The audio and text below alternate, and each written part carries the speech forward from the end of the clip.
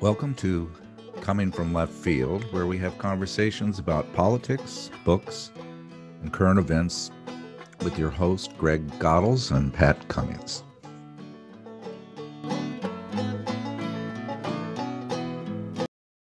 Karl Marx spoke 8 languages. He learned calculus and algebra to support his exploration of economics. With his friend Engels, he wrote over 4,000 letters to fellow academics. Most of his notes and manuscripts remained unpublished. The last decade of Marx has recently drawn attention as a synthesis of his remarkable contributions to our political discourse, still relevant today. Let's discuss this with a Marx scholar. Well, warm greetings, everybody. We are joined today with Greg on the East Coast and Carlos Garrido in the Midwest, and I'm on the West Coast, and we're discussing Karl Marx. And I would say that Carlos, you certainly would be considered a scholar of Marx in your work at SIU. Is that correct?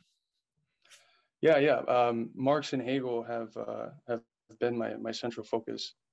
And of course, more specifically, when I talk about Marx, it's been the Marxist-Leninist tradition, which is not too often found in academic Marxism anymore. But I engage with the Western Marxist stuff as well. Well, Greg and I pass books back and forth, and one book that we discovered from your review, by the way, which is a fascinating review in March of this year, is The Last Years of Karl Marx. And I thought that, we've discussed it and we went back and forth, and we thought, well, why don't we have a Marx expert on that could discuss Musso's fabulous book of the recently discovered last decade of Marx. Tell me a little bit about your observations about that book. Well, it covers one of the most unexamined periods of Marx's life. I have a few of the old Soviet biographies, and what you find is that towards those last 10 years, specifically after Capital, more so, it's primarily very abstract the way that the biographies go. There's not too much stuff being said on it. It's primarily manuscript, so it's treated as if no serious work comes about, and in a sense, there's no serious publication that takes place after that. But when you look at the notes that he was taking, the ridiculous amount of reading that he was doing in all sorts of fields, in mathematics and different sciences and anthropology and history, of course, in economics, there's fascinating stuff. And this research that Musso's book deals with that. He deals with various topics. I think that probably by far the most important one is the studies on anthropology and his analysis of the Russian Obshchina, which means the rural commune that existed in Russia. And this work has been primarily revived in Latin America, specifically in Bolivia, because they see that the way that Marx concretely analyzed these certain forms of life and just was very hesitant to accept the way that people, some of them calling themselves Marxists, would just take the sort of historical schema that he provided for Western Europe and just apply it somewhere else.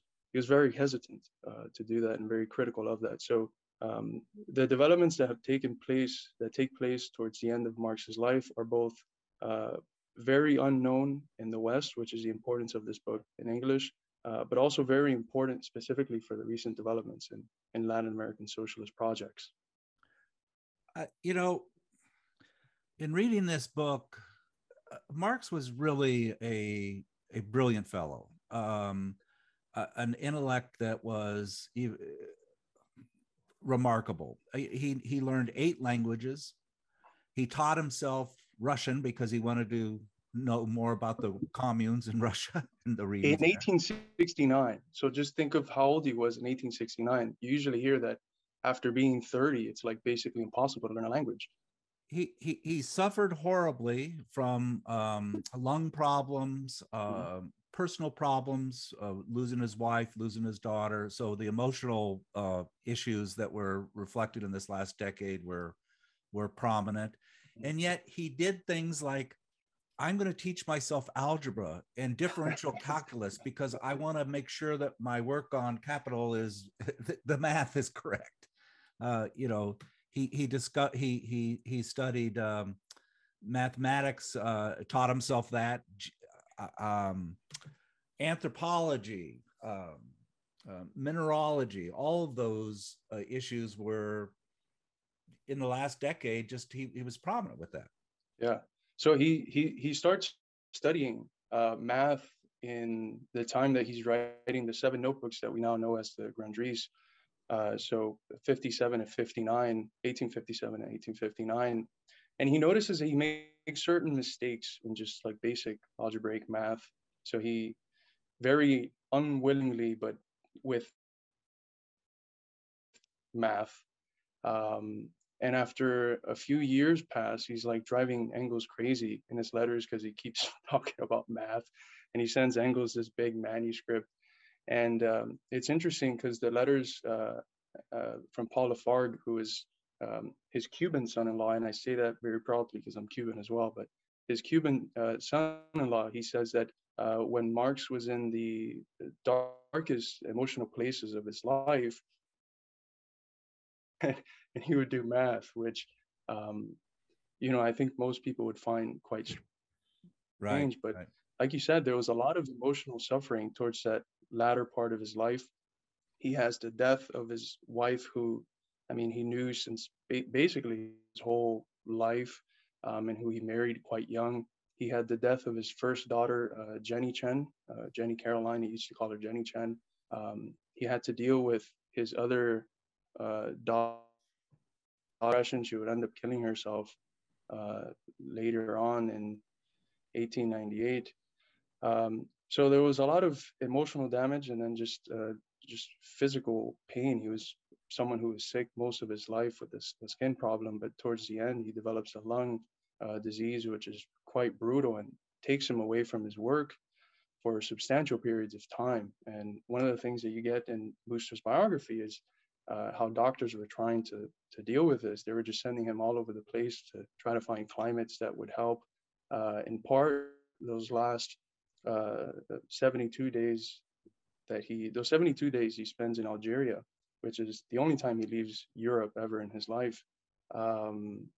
He went there unwillingly, but he ended up convincing himself that if he was able to get better, maybe he could finish Capital. And he's talking about Capital Volume 1. He Right, kept on right. perfecting it, right? He wanted to get a third German edition out there. Um, so I think the the difficulties that he was facing just in his everyday life are captured nicely by the last piece of writing that he did, which was a letter to his doctor, where he says that um, the sort of the emotional and mental pain is so bad that I kind of get when I get a headache, because it helps me move away from the, so like physical pain was helping him Right. move away from emotional pain. And you were chatting about Marx's emotional and physical problems and how he moved to Algiers. And that's one of the things that I think is interesting. His observations in Algeria is a Muslim country, and he continued all through his life making observations and sort of revising some of his theories about different countries and his theories as they relate to that. Tell the story about him playing cards or seeing the card game with the extremely wealthy and the extremely poor, and how that what his thoughts were about that in Algeria. Yes. So what's interesting is that, I mean, we're talking in a general context where the last part of his life is under examined.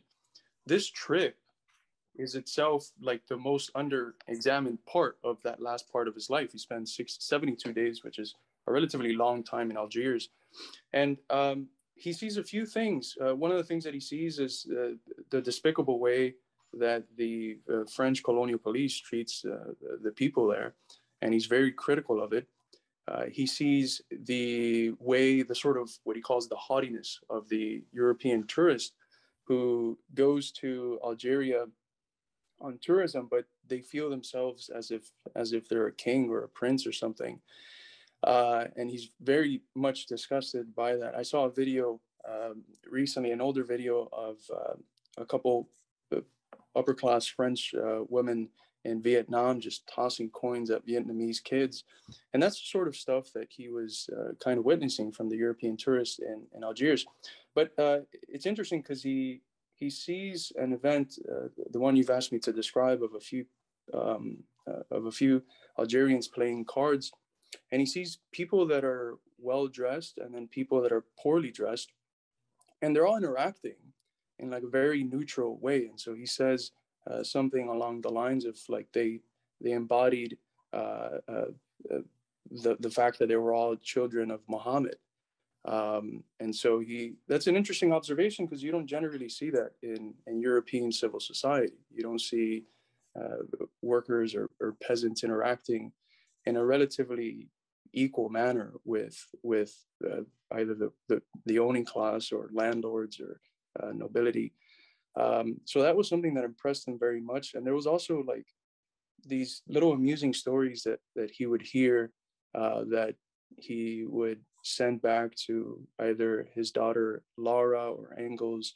He sends around 19 letters at that time. But there's interesting social observations, and I think that one of the things that it confirms is something which I think shouldn't even be a question, which is some of the myths that are created from bourgeois academia, which, in trying to sound radical, they have created this myth of like a Eurocentric Marx, and a Marx whose understanding of history legitimizes and justifies colonialism, right? Like a colonialism sympathizing Marx.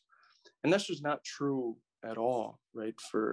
There's some letters early on, and some articles that Engels and that Engels does on the American expansion westward that are a little iffy, but the general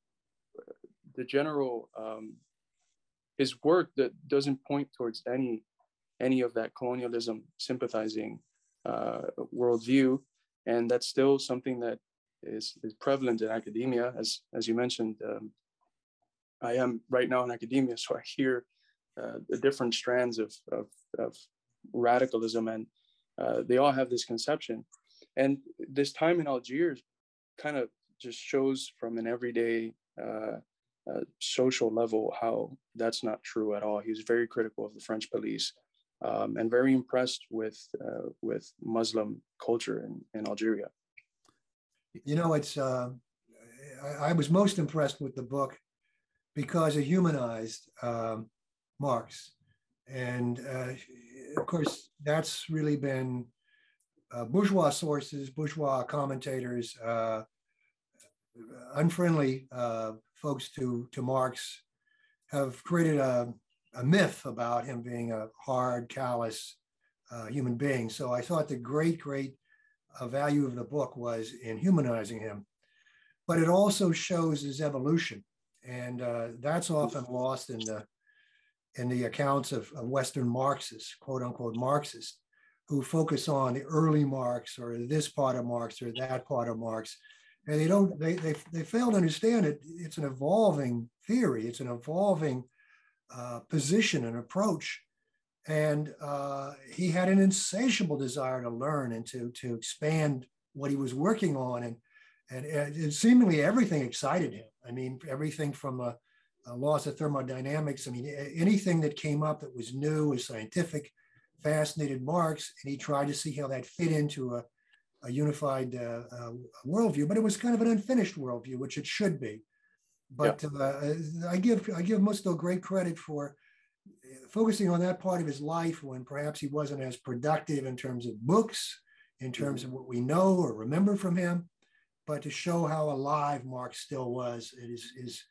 his sense of inquiry, of discovery was still there. So, yeah, I thought you captured that well in your review, very well in the review. Yeah. So one of the, I think that perhaps the clearest place that you see that in is in his analysis of the Russian commune, which is connected to his general anthropological studies, which, as I mentioned, besides in Latin American projects, has been something quite overlooked. You have in 1972 the publication of the ethnological notebooks of Marx, which is done by Crater, Lawrence Crater, who introduces it, and that contains some of his readings. Perhaps the most important one was the Lewis Henry Morgan Ancient Societies, which of course Engels publishes in 1884, The Origins of the Family, Private Property and Estate. And it's basically analyzing both Morgan's Ancient Society, and the notes that Marx had taken from Morgan. And that changes primarily Marx's, well, both of their views on the family. They had a fairly bourgeois notion of the family as the primary social unit, and they find in their studies that familias and familia both come from slave connotations. Familias was the name for the slave that a man owned in Rome, and then familia was the sort of lot of slaves that was owned by one man. And so they end up seeing through the studies of Lewis Henry Morgan that the family is sort of the ground for both slavery and serfdom, which is something quite a meaningful change in their view. It has been taken up, of course, by Marxist feminists quite a bit, but and there's also the confirmation of the state as a sort of transitory, quite new creation of human social relations, which again is a thesis that Marxists have had since basically 1843. That's confirmed in Lewis Henry Morgan's work, and but the implications of Crater's notebooks weren't they didn't explode. Like there wasn't much significance in the West given to them. The significance has primarily been given to them through Latin America, and specifically a notebook that Crater leaves out is the Maxim Kovalevsky notebooks. Kovalevsky was a Russian anthropologist. He was one of what Marx called his scientific friends. And he wrote a book called Communal Land Ownership. And in that text, he studies pre-Columbian societies, specifically the Aztecs and the Inca empires. And he also studies India. And the information that he finds is quite useful for Marx, but Marx ends up being critical of Kovalevsky's application of certain categories like peasantry or feudalism, or that he took from Marx's analysis of the stages that Europe had gone through, and he applied it to places that had completely different concrete conditions and histories. So why is that important? Why is that important? Well, the Marxists in Bolivia and in Latin America have found that part of interpreting the world correctly, which for us it means interpreting it concretely, historicizing the world, is that it gives you the best chance to apply the best methods in trying to change it, right? There's often the famous 11th thesis is often misunderstood as just a sort of endorsement of blind practice, but that's not the case at all. When he says that philosophers have hitherto only interpreted the world, the point, however, is to change it. He's not saying we don't have to interpret the world, but the interpretation has to be grounded in and aimed at changing the world in a revolutionary manner. And so if you're misinterpreting the world by applying these categories from outside to different concrete conditions, to different historical developments, you are setting yourself two steps back in the changing of the world. And if you analyze classes incorrectly because you're calling them a class that was specific, you're calling like the original primary communities that still exist in a few places in Latin America. If you're calling them like peasants, you're not understanding their concrete position in the mode of life and how capitalism has the sort of mode of life that capitalism has created in its expansion there. And you're undermining perhaps the revolutionary potential that might be in that class. And he makes those statements with relationship to Kovalevsky, but they really concretize in his analysis of Russia. So as we mentioned, I don't know if it was before I froze, but as we mentioned, Marx begins to study Russian in 1869. And he does that because he's very interested in ground rents and Russian agrarian conditions in general. As a side note, the ground rent stuff has really just taken off. His studies of Justus von Liebig have really taken off in the last 20 or so years with the work of John Bellamy Foster into a Marxist ecology and the development of the theory of metabolism and metabolic rifts. But anyways, he's very interested in Russia and in the fight against Tsardom and in the role that the commune can play. And he finds himself very interested by the writings of Nikolai Chernyshevsky, who was a left-wing socialist populist. And Chernyshevsky had a view that argued that once historical development took place in one area, its emergence in another area, that development's emergence in another area doesn't have to go through the same steps as it did in the first area because it already exists. It's almost a commonsensical point. If something's already developed in one place, its development in another, it's usually going to be a whole lot quicker. So he had a view that the parts, to use the more backward parts of the world, didn't have to go through all of the stages that Europe did to have the development in the forces of production that Europe had, that they can have that development in the forces of production while sustaining the sort of communal relations that still predominated certain regions of Russia. And he has this amusing quote where he says, history is like a grandmother. It's very fond of its youngest children. To the older ones, it gives the bone, and to the younger ones, the marrow, right? So Marx is very interested in Chernyshevsky. And so to state another way, yeah, when you look at the development of a nation, they go through more primitive stages, and they go through a stair step. And he said that all of these nations don't have to, these quotes primitive nations don't have to go through all of these stages. They can learn from what has come before them. And that was a pretty radical thought change in a way. Is that am I saying that correctly? Oh yeah. Well, if we think about it,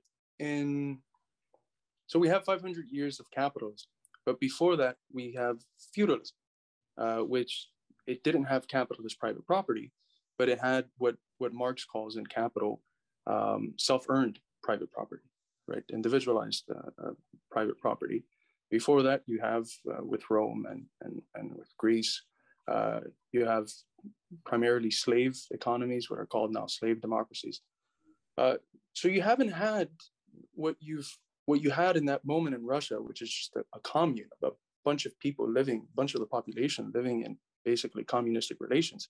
You haven't had that for ages in Europe, right? It's not just capitalism. It's been a very long time since anything like that has been in Europe in general. Some places have had it, but so it'll be somewhat ridiculous to try to apply this stage theory that fits correctly, that results from a concrete dialectical materialist analysis of Europe, to fit that in another place that has completely different social relations, right? Now, capitalism is a system that necessarily expands. So Marx uh, wasn't like saying, "Oh, capitalism is never going to touch these regions." He was very well aware that it was going to get there, and that it was, and very in a very embryonic manner already getting there. But the argument was, so let me first mention there's a famous letter that's a little bit more well known, that is sent by a Russian populist, Vera Sasulish. And she basically tells him, I think the quote is something like a life or death question, which is a little bit of pressure to put on Marx, but we have a life or death question for you. We have this sort of fork, which is that some revolutionaries, specifically the ones calling themselves Marxists, are saying that the Obshina, the rural commune, is bound to dissolve, and that we should just watch it dissolve and then wait for capitalism to develop a proletariat, which then creates the conditions for a socialist revolution. And then there was other socialist, left-wing populists who said that no, that the commune already had a communistic ethos, and that force could be used in the development of socialism. What's interesting is that some years prior, there was a Russian, Mikhailovsky, who wrote an article where he argued that the Marxists in Russia should be very joyful at what capitalism is doing, which was basically at that point the beginning of like a process of enclosure, the kicking of the people from the commons in order to create the sort of laborers that are needed in order to transform them into proletariat, etc. So he says that the Marxists should be joyful that this is going on, because it merely moves us closer to the beneficial future that they're thinking about. This was one of the more liberal right-wing populists. And Marx drafts a letter reply. He never sends it, but he basically says something very similar to what he says in the Kovalevsky notebook, which is that Mikhailovsky was just taking the comments that Marx made specifically with reference to his studies in Western Europe and just applying them as a universal historical schema in Russia. And so when this letter from Zasulich comes in, he's already kind of rehearsed the process of thinking about these questions. He's already been thinking about it. But nonetheless, he drafts 4 replies, one that's fairly long, and then the rest are a little bit shorter, but the one he ends up sending is a few pages long. And his response is that the Obshina, so the Russian commune, because it has access through markets to the Western world and therefore to capitalism, it has access to the forces of production that capitalism has developed. And if it is able to somehow, he doesn't say how, but if it is able to get a hold of those forces of production, it is very possible that the commune could sustain the relations that it had with more advanced forces of production. In other words, that if the commune dissolves, there was nothing inevitable about it, right? They could have gone another path, which in essence, if you analyze that in the context of his readings of Chernyshevsky, it is him adopting the thesis that Chernyshevsky had. So he sends that letter to Vera Sasulich, and it's very unexpected. It's a very unexpected response, because again, most Marxists held the view that basically Marx and Engels both held for most of their life, that capitalism had to develop everywhere. I mean, he says in the stop right there. Sorry. That surprised the heck out of me. And I'm Greg, you probably know about this because you're more of a Marx scholar, but the idea that they wanted capitalism to progress because it had to progress in order to show the problems with it in order to dissolve it. Is that correct? That to me just seems so counterintuitive. Well, but Pat, I mean, when you say they, who are the they? I mean, uh, that became fashionable at the time of the Second International, Yeah. especially with the German Marxist. But that also tied in very closely with their move to revisionism, to opportunism. And so they fit together ideologically. I mean, you have to place it in that framework.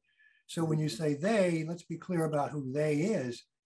I think it's a little bit of a straw man in that so many people say, aha, later in Marx, we see that Marx is much more flexible. He had a much larger, more all-encompassing view. But of course, I think he always did. I mean, I think he was open to all of this.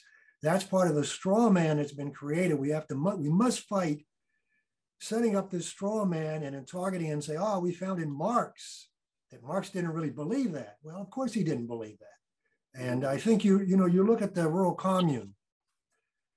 The rural commune, in fact, 50 years later, when the Bolshevik Revolution occurred after the freeing of the serfs, whatever was left of that, whatever remnants there were of that sentiment or that thinking or that communalism that you might want to base socialism on, was gone. Yeah. In fact, I mean, when you look at what the Bolsheviks had to do to return and restore a collectivism to the countryside, you throw your hands in the air and say, so what?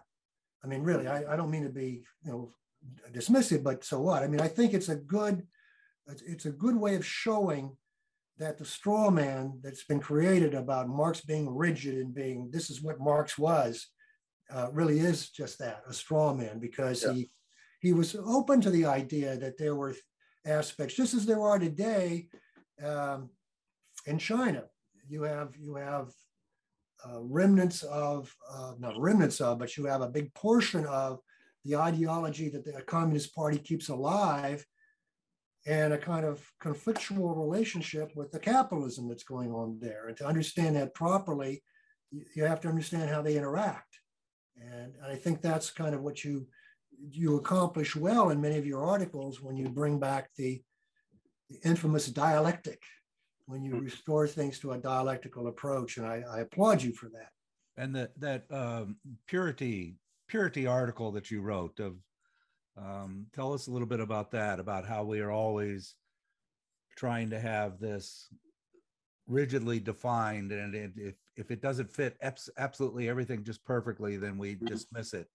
And I think that also goes to, you wrote also when he was corresponding with the Americans, that he did not think that there was one size fits all. He thought that every situation was unique, it should be treated uniquely, and there wasn't this rigid purity, if you would say.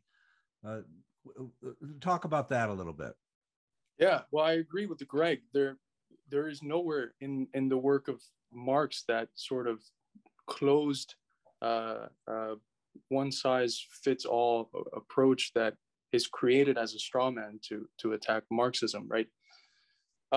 So the purity fetish, it's an idea that comes from a work that hasn't been translated yet from Domenico Lasorda, which I think for me is perhaps one of the better Marxist-Leninist philosophers that we've had in a while. He just recently passed, but he's got a book called Western Marxism, which I had the chance to read because it was translated in Spanish. And in that book, he develops the idea that what you have in the West is, in Marxist theory specifically, and he's referring to like mostly the folks in academia, not like party theorists, but what you have in the West is a condition where they're able to be very critical and like try to pull apart the assumptions that take place in Marxist theory and other places, but their assumptions are themselves never questioned. And so he traces this thing called a purity fetish, or this obsession with purity, to Christianity. And he ends up saying that this condition that the Western left has, which basically rejects any sort of socialist experiments because it fails to measure up to their mental ideal of what socialism is like, this is rooted in Christianity. And what I have done in my work is try to expand on that and say that although that is correct, it's not rooted in Christianity. Where does its existence in Christianity come from? And so I trace it to the philosophical debates between Parmenides and Heraclitus. And I argue that the Parmenidean conception of truth as that which is one, unchanging, and pure has really dominated. It dominated Greek philosophy, it dominated Roman philosophy, and it got imbued in Christian philosophy. And the paradox is that Western Marxists, who are always wagging their finger at the socialist attempts that have taken place in the third world, who say that that they're dogmatists and mechanical and all these things, which is interesting as a side note because they point to like manuals, which are like just meant to be read by everyday folks, right? But they accuse basically the Soviet tradition of Marxism and Marxism-Leninism in general of being dogmatic and static and metaphysical. But it is them, I argue, that are the ones that are metaphysical when they analyze the world, because they expect socialism to be this pure thing and the socialist construction to be this thing that actualizes itself perfectly from their ideas. And it's the framework of utopian socialism. But anyways, I argue that in line with the sort of Hegelian and the Marxist tradition of dialectics, that there's no such thing that is pure. Everything, in order to exist, in order to be, in order to exist in a process, it has to desecrate its purity. And so socialism, when it is being constructed in a atmosphere of the global dominance of capitalism and imperialism, where there's internal pressures, owning classes, landlord classes, and bourgeoisies that are trying to collaborate with imperialism, it cannot exist with some of the pure ideals that are formulated in what Lenin would call abstract communism, right? It has to desecrate that purity in order to defend the revolution, and that means different things in different places. And in Cuba, it means that after the revolution, the people that were doing terrorist acts and fighting with the Batista dictatorship and defending it, some of those people have to be imprisoned. Others that killed many just innocent peasants just because they gave food to the revolutionaries, others have to be killed. That's and maybe we could think about how things could have been done differently, and we can personally think that we would have done something else. But the wagging of the finger and the ultimate rejection and breaking with socialist projects because of what they did is a complete break with dialectical thinking. It fails to analyze things in their context. It looks at facts and it severs them from the factors of imperialism, pressure, the sort of culture that existed before the socialist revolution in those countries. And what it ultimately boils down to is their application of the metaphysical or dogmatic outlook that they claim to see existing in the places where a socialist revolution has taken place. And what I have called that phenomenon is a purity fetish, right? Because there's an obsession, there's a fetish, a fundamental disconnection between the ideal and reality, and they have fetishized the ideal of socialism. And if they don't see it purity manifested in reality, they ultimately reject it. And that has interesting political implications, because what it does in the West is it legitimizes a sort of left-wing critique of socialism. And that's very effective. And we know from the last 70 years or so that a lot of the funding that has been, a lot of the opposition funding that has been given by the State departments against socialism, whether Soviet socialism or whatever the case may be, has been given to left-wing currents that can critique the Soviet project, Chinese project, or whatever socialist project from the left. And that critique from the left is very effective, because capitalism keeps the vast majority of people in a state of desperation. And ultimately, in certain nodal points, certain moments, when crisis hits, people have this internally accumulated desperation, and they're going to act. And if the left that you create is one which is critical of socialism in other countries, you're creating the conditions so that any sort of uprising is automatically diffused.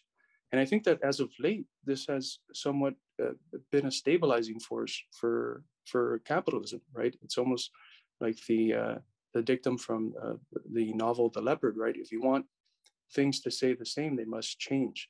And what you've had is that you've had great mobilizations that come up spontaneously without any organization or revolutionary theory behind them, and then they just diffuse, and people get back to work on Monday, and it stabilizes society. It's almost like a libidinal release, and those conditions I think are tied fundamentally, or what helps that be the sort of state that we're in, which I think with the recent developments of the labor movement, perhaps it's changing, but what helps that exist is a framework from the dominant Marxist currents in the West, which is this purity fetish, which rejects any socialist experiment. And I think there's a certain sense of chauvinism in there, because how are you going to point at everywhere where socialist experiments have attempted to take place and condemn them, but then still say, we, the virtuous West, we're the ones that are going to be able to materialize and actualize socialism. Everything that has taken place before, it's either not socialism, or it's, and you start to see these different terms used derogatively, like state capitalism or totalitarianism, dictatorships, and it's very sad. For instance, I was very involved in covering the protests last year in July 11th with Cuba. And one of the interesting things that happened was that there was this one Trotskyist who got arrested for one day by mistake because he just found himself at the wrong place at the wrong time. He was released the next day, but there was this letter that was being sent around that was signed by most academics in the West to release him. And they were calling Cuba an authoritarian government because of that. And the guy had already been released when the letter was being shared. All of that serves to legitimize imperialism. And it comes at specific moments when the revolutions have to be defended, and when people from within the empire who consider themselves anti-imperialist and socialist have to do everything they can to oppose imperialist narratives and to debunk the imperialist propaganda. So tell me what's going on with Cuba right now with the changes. Before we go to Cuba, can I just comment on that? I'm compelled to comment on it because I thought it was so good. I mean, I think it's remarkably good, concise, clear, and really to the point explanation of how thinking in this country is shaped and how it's directed in this particular way. I read it in the article that you wrote. I thought was really, really very good. But your explanation today is even better. And, having lived through much of this, I mean, you grow up, for example, I grew up in a working class family. And so I was exposed to somewhat left ideas, and I had some folks in my family that were more left than others. But in the McCarthy era in which I grew up in, or I come into, you see how these ideas are shaped, how you're directed. If you're a left-oriented person against the Soviet Union, against communism, because they were impure, because they were not the ideal, they did not achieve the kind of purity, as Carlos puts it so well. And so I thought that was an incredibly powerful article that you wrote. And when I think of Western Marxism, I'm thinking generally of academic Marxism, academic Western Marxism. And I think if you go back historically, you deal with it theoretically, you'll find that Western Marxism and its purity grow right alongside of, historically, the development of Leninism. I mean, as Lenin is successful with the Bolshevik Revolution, as Leninism takes roots in various countries and a Leninist party emerges, more and more this purity thing emerges, and academics grab onto it, and they talk about all the flaws, the shortcomings, the unfortunate incidents, the failure to achieve the highest goals of socialism. And we live with that all our lives. And I think if you talk to youngsters that are drawn into some of the left groups today, they're honest and they believe in socialism, but they always have this critique of the Soviet Union. They always have this critique of real existing socialism. They always have this critique of a party, of a vanguard party, and how it's not democratic enough, and so on and so forth. So I just wanted, I didn't want to go on and on about your article, but I really thought that was a superb article, and I think it should be circulated. We should put it on our podcast. Yeah. Okay, I'll link it. On to Cuba. Cuba. Tell me about Cuba.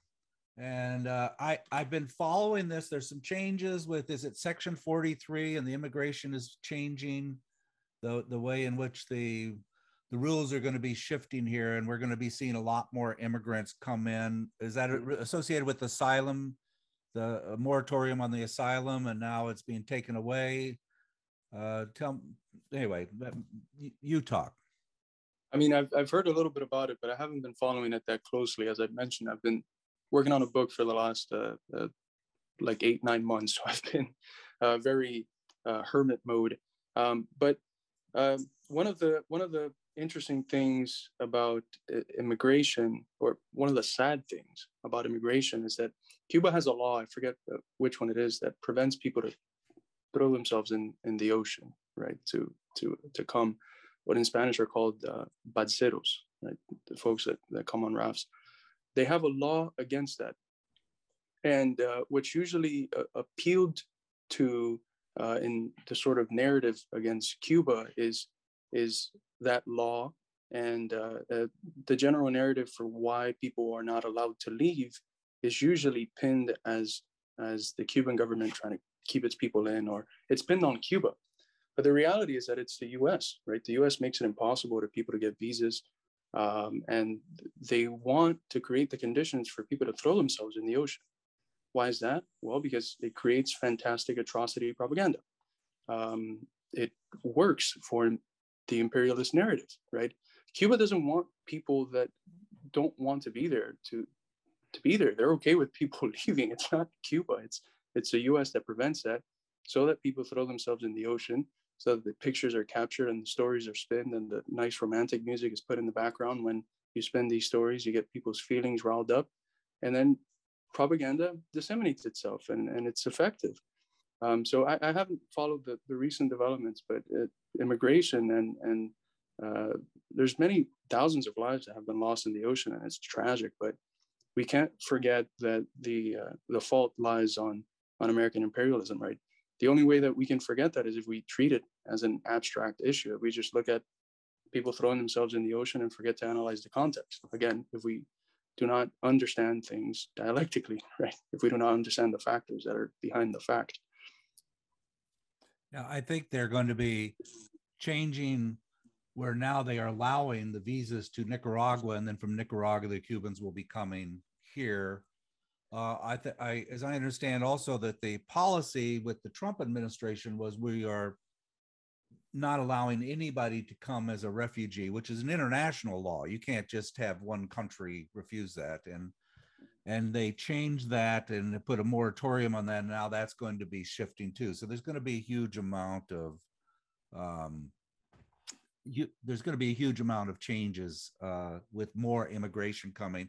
I was watching Fox News last night, and I think that the Democrats grooming children with critical race theory is going to be replaced by the primal hordes coming to the country, which is sort of what we're seeing in the French election right now. So tell me about the Midwest Marx. That is such a good podcast.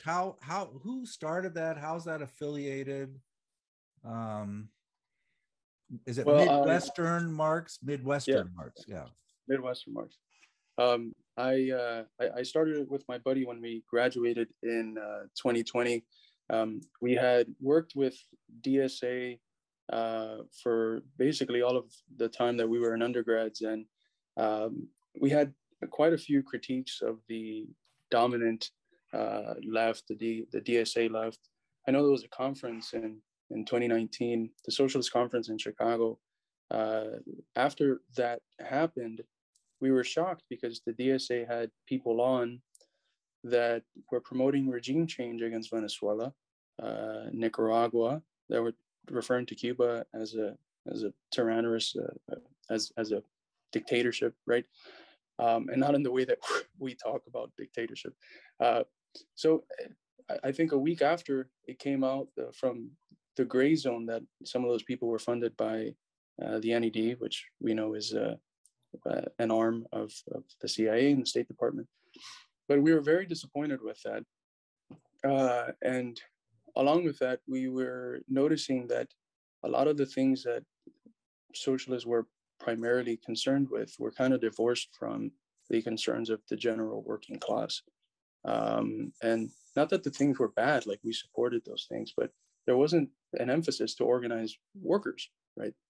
And when we looked at the composition of that left, we saw that it's primarily folks in the professional managerial class. That's the sort of term that has emerged.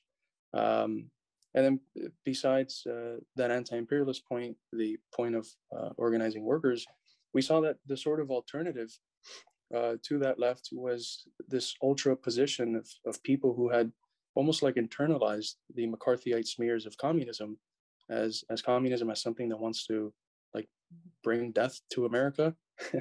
And we were against that. We felt that we feel that there's a strong socialist tradition in the US, a strong abolitionist tradition, feminist worker, anti-racist tradition.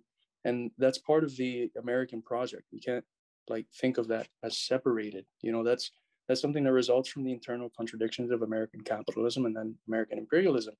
So we felt that we weren't really comfortable with most of the places that were out. And so we created Midwestern Marx as a website.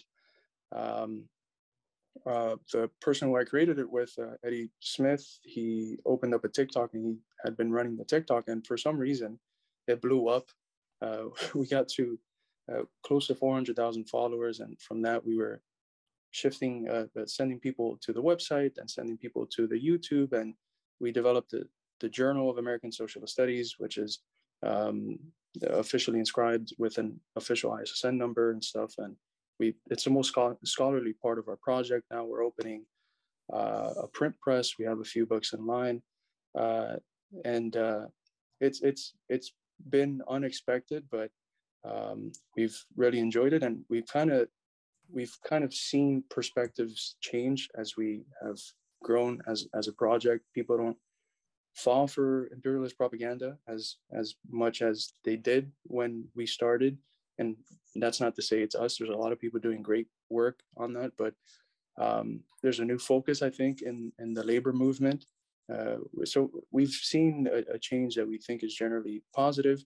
We've also seen censorship. The TikTok account that we had, close to 400K, it was permanently banned. We created a backup account. It got close to 500,000 followers. That one got banned, and we just created a third one, and it got banned within a day. We were able to get it back, but it's been fun. But the aim of the project is that it's Marxist education news, and we're pretty broad. Although the editors are all Marxist-Leninists involved in different political organizations and parties, we allow for just a general online discourse from the left that seeks to, in different ways, advance the class struggle, insofar as it's not antagonistic to those central principles, insofar as it doesn't promote a sort of pessimism or pro-imperialist narratives. So, yeah, that's your section on educating Kyle Kulinski to become a Marxist is just, it is the most clever. I should send you these links, Greg.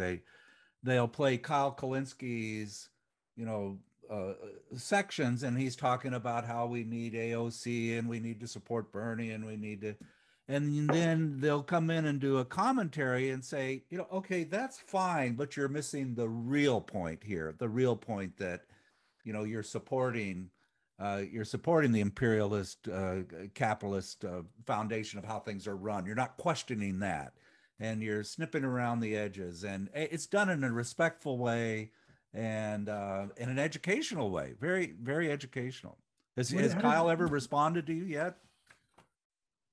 No, he hasn't. He hasn't. I know a lot of people when Eddie does those videos, they'll like tag him on Twitter, but he hasn't responded. I mean, it's the sort of spaces that we had uh, developed in and then developed out of. So if we feel that if we were there once and with studying and practice and engagement with everyday people, both Eddie and I worked with the Bernie campaign in Iowa. So we had to talk to thousands of working folks about socialism, which is something that most people would think is uncomfortable. But once you start talking to working people, I think that um, if they're open to the discussion, if you're not obnoxious, if you're not condescending, it's the sort of thing that working people understand and that they can get behind.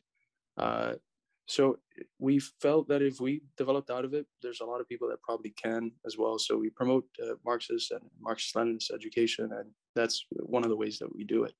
Yeah. how do they justify kicking you off TikTok? I mean, what do they tell you that they object to?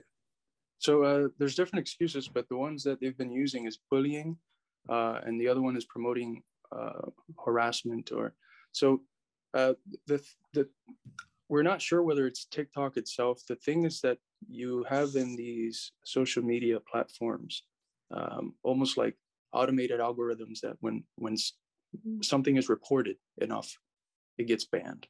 And so, for instance, when we were covering the Cuba situation, we got suspended, which is for 1 week. We got suspended for 1 week, basically the whole summer. So we couldn't cover anything. And it was because we were exposing the lies. We were posting videos from Cuba and we were challenging the imperialist narrative. And the Cubans, the Miami Cubans and stuff were, and the other diasporas were reporting our video. And there's also in social media now ways to get bots to do stuff. And it's been very successful in developing imperialist narratives. We saw that in the protest in Cuba last year. The social media work was absolutely essential in shaping the narrative. You had a bunch of bot accounts that had been made last month, the month before, that were just there sharing a bunch of fake pictures. It was something that actually worked with the Bolivian coup. There was something around, there was something along the lines of 70,000 accounts created for the sake of disseminating this information. Because when you do it successfully, what happens in places like Twitter is that it becomes trending. And when it trends, then more people see it. So you create the bots, they are removed within like a week, but the damage was already done.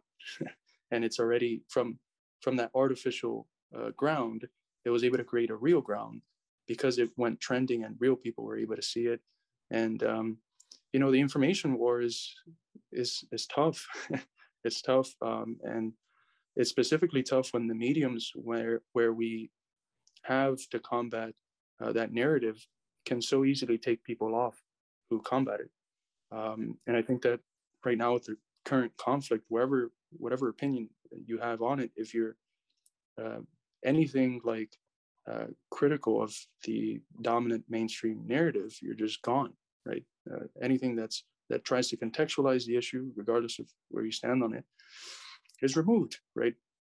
And it's very sad, but I've heard people say that, well, what we need to do is create the similar sort of technologically social institutions, like different social media platforms, but just specifically for like left-wing discourse. But I don't know, it's very difficult, and it's a challenge. And I don't think anything replaces just old school organizing in your workplace, organizing in your community. So, yeah. Yeah, Greg's been writing a lot on his blog about the Ukraine situation and kind of the mendacity of how we cover things.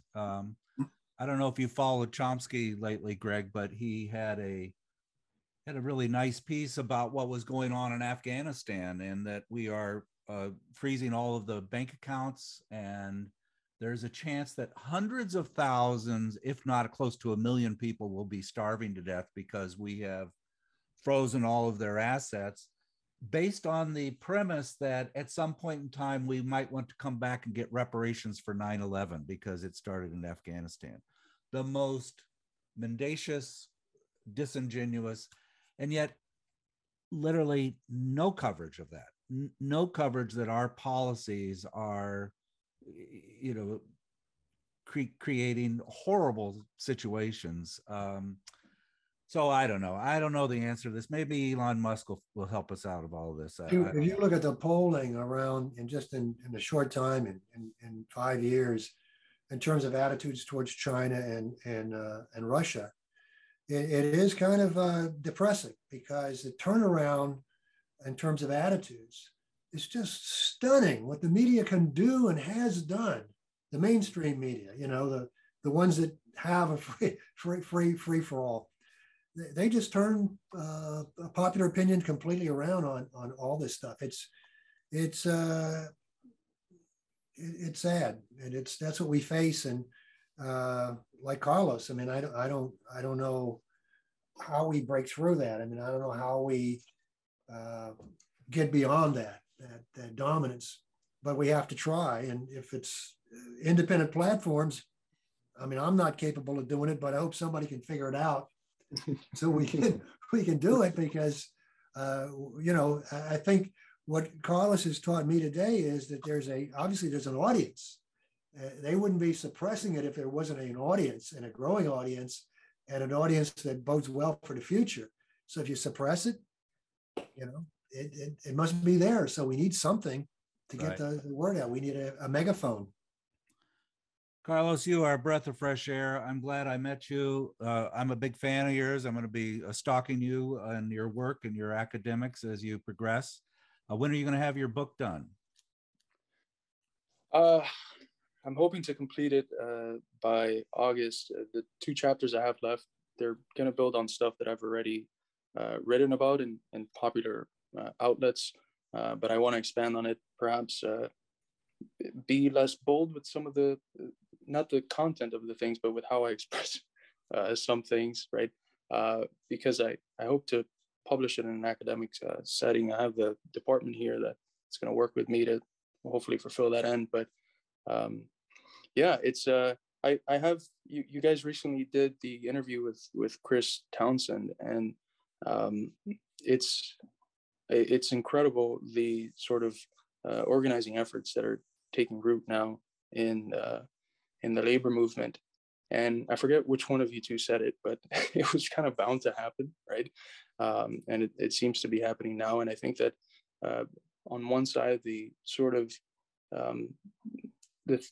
how I have seen people accept the sort of narrative that we have been pushing shows that that people are open to thinking about new ways of doing things.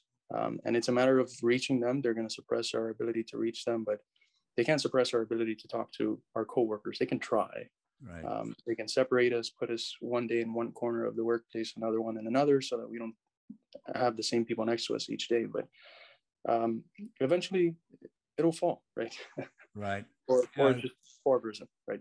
Greg writes for Marxist Leninists Today, and there was Ed Greger, who wrote an article. Ed Gristar. About Foster and Foster's book and how important that was for these people organizing, and that was what Chris mentioned also, is the Foster book, and how he hands that out like candy wherever he goes to, because it's such a powerful roadmap of how to deal with these things. And so anyway, so you will you'll promise you'll come back when you get your book done, and we can chat about it. Okay. Absolutely. I'm excited. It's been a pleasure talking to you two. Good. Thank you. Well, thank you so much. And we'll look forward to following you, and keep it up. Likewise.